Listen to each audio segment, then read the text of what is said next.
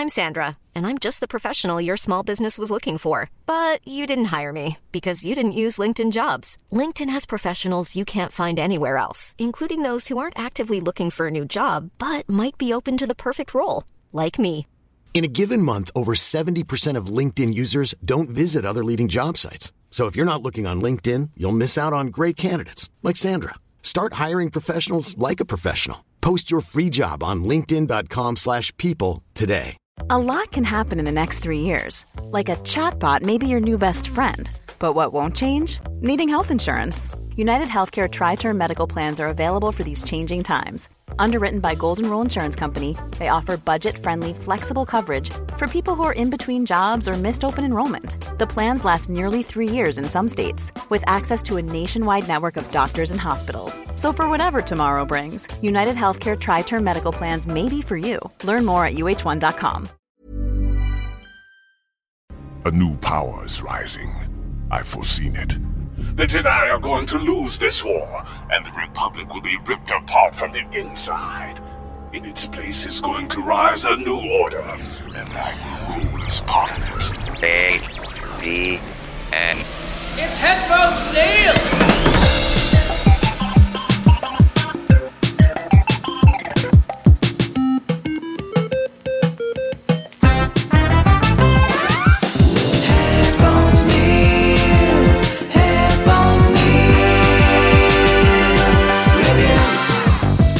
What's up, guys? Headphones Neil here, back with an interim review in the Star Wars universe. In that, so much like a lot of Star Wars fans, I've been watching The Bad Batch, and I've been thinking about why the storyline, as far as the clones questioning the motives of the Republic, their superiors, other clones, and things like that sounded so familiar.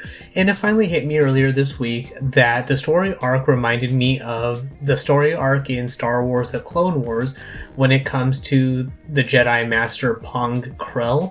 So this was a story arc that happened in Season 4 of The Clone Wars, where the 501st Legion under Anakin Skywalker is helping Obi-Wan Kenobi, or with Obi-Wan Kenobi, to take the planet of Umbara.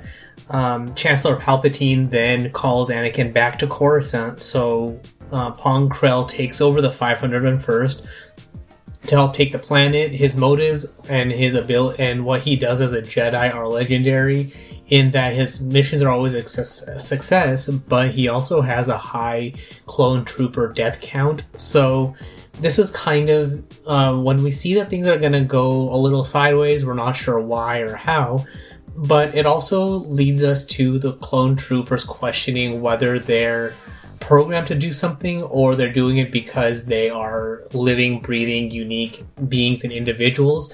So basically, are they a clone trooper number or the name that they've come to personify? So, for example, Rex and Heavy and Tup and Fives and all of the various clones.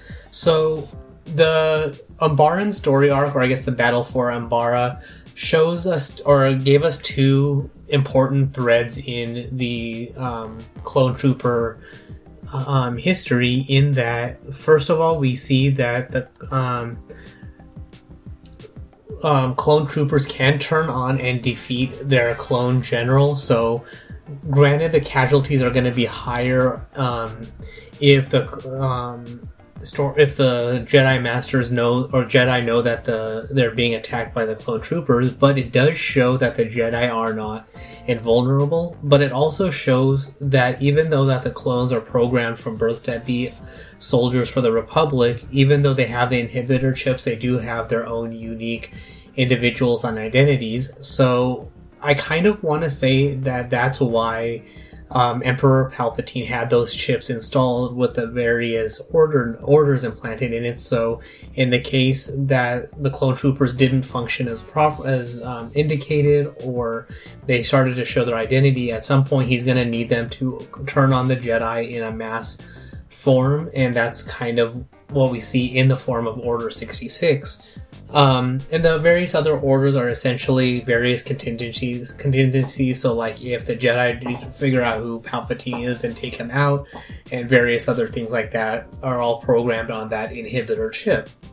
So when you're watching The Bad Batch, and if you've already started to watch it, I would definitely recommend going back to watch the story arc for the Battle of Umbara. It was in season 4. I want to say episodes 7 through 10, something along those lines, because it was a 4-episode story arc, where we see the we see Pong Krell take over the 501st in the first episode, and we see that the clones are used to Anakin Skywalker's means of leadership. He's out on the front lines with them, whereas Pong Krell stays more, and he takes on a more command leadership role away from the front lines. And the story arc generally progresses to show that rift between the clones and the Jedi. And in this case, it's one Jedi, but it starts to show us that slight inkling that not only are the Jedi not invulnerable, but they're not all built the same. So even though we see Jedi like Anakin and Obi-Wan, and even Mace Windu and Yoda, who treat the lives of each of the clones as human and value parts of their troops, there are other Jedi like Pong Krell who don't value the lives of clone troopers and treats them as inferior and as basically property of the Republic that are expendable. So this was a very good story arc, one of those ones that I liked at the time, and I liked it now as well.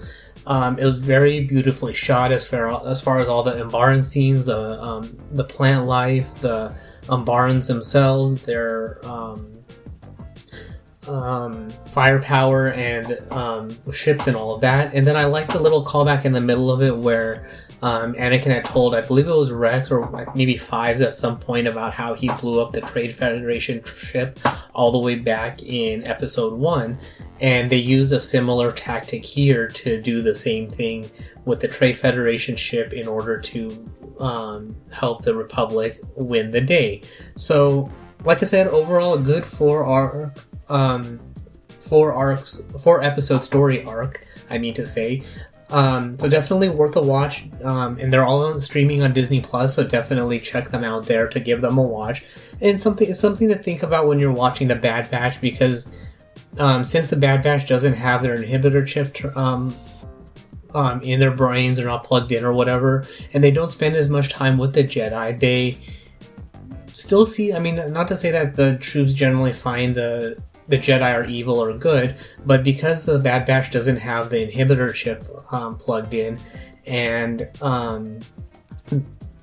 the Bad Batch has really only worked with the Jedi in a positive capacity, that's kind of what they have in their minds, that the Jedi are good, and so they wouldn't believe, or it's hard for them to believe that they would try to overtake the Republic, overthrow the Chancellor, and all of that stuff.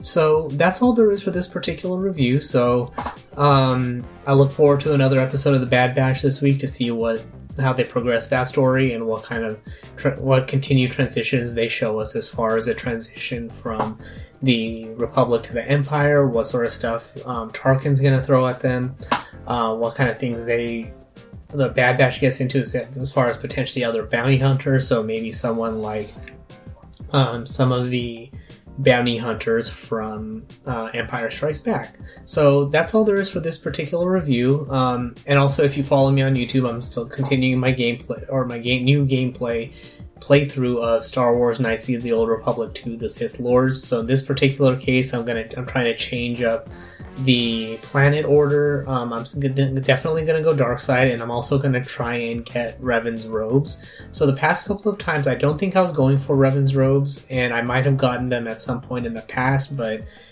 because I got Revan's robes in Knights of the Old Republic 1, I thought I would get them here, and definitely continue to build up the battle meditation power that we found out about that Bastila had in the first game, that we can now get as the player in the second game. So that's on the YouTube channel at youtube.com/PatelN01. The website is headphonesneil.reviews for Mom deserves the best, and there's no better place to shop for Mother's Day than Whole Foods Market. They're your destination for unbeatable savings, from premium gifts to show-stopping flowers and irresistible desserts. Start by saving 33% with Prime on all body care and candles. Then get a 15-stem bunch of tulips for just $9.99 each with Prime. Round out Mom's menu with festive rosé, irresistible berry chantilly cake, and more special treats. Come celebrate Mother's Day at Whole Foods Market. Hey, it's Danny Pellegrino from Everything Iconic. Ready to upgrade your style game without blowing your budget? Check out Quince. They've got all the good stuff, shirts and polos, activewear, and fine leather goods, all at 50 to 80% less than other high-end brands. And the best part? They're all about safe, ethical, and responsible manufacturing. Get that luxury vibe without the luxury price tag. Hit up quince.com/upgrade for free shipping and 365-day returns on your next order. That's quince.com/upgrade. Even when we're on a budget, we still deserve nice things. Quince is a place to scoop up stunning high-end goods for 50 to 80% less than similar brands. They have buttery soft cashmere sweaters starting at $50, luxurious Italian leather bags, and so much more. Plus, Quince only works with factories that use safe, ethical, and responsible manufacturing. Get the high-end goods you'll love without the high price tag with Quince. Go to quince.com/style for free shipping and 365-day returns. Past episodes, subscription links, supporting the show, and all that good stuff. The Twitter is at PatelN01 for if you have your own feedback, comments, thoughts, updates, and things like that. And all that good stuff. But thanks for tuning into this particular episode, and until next time.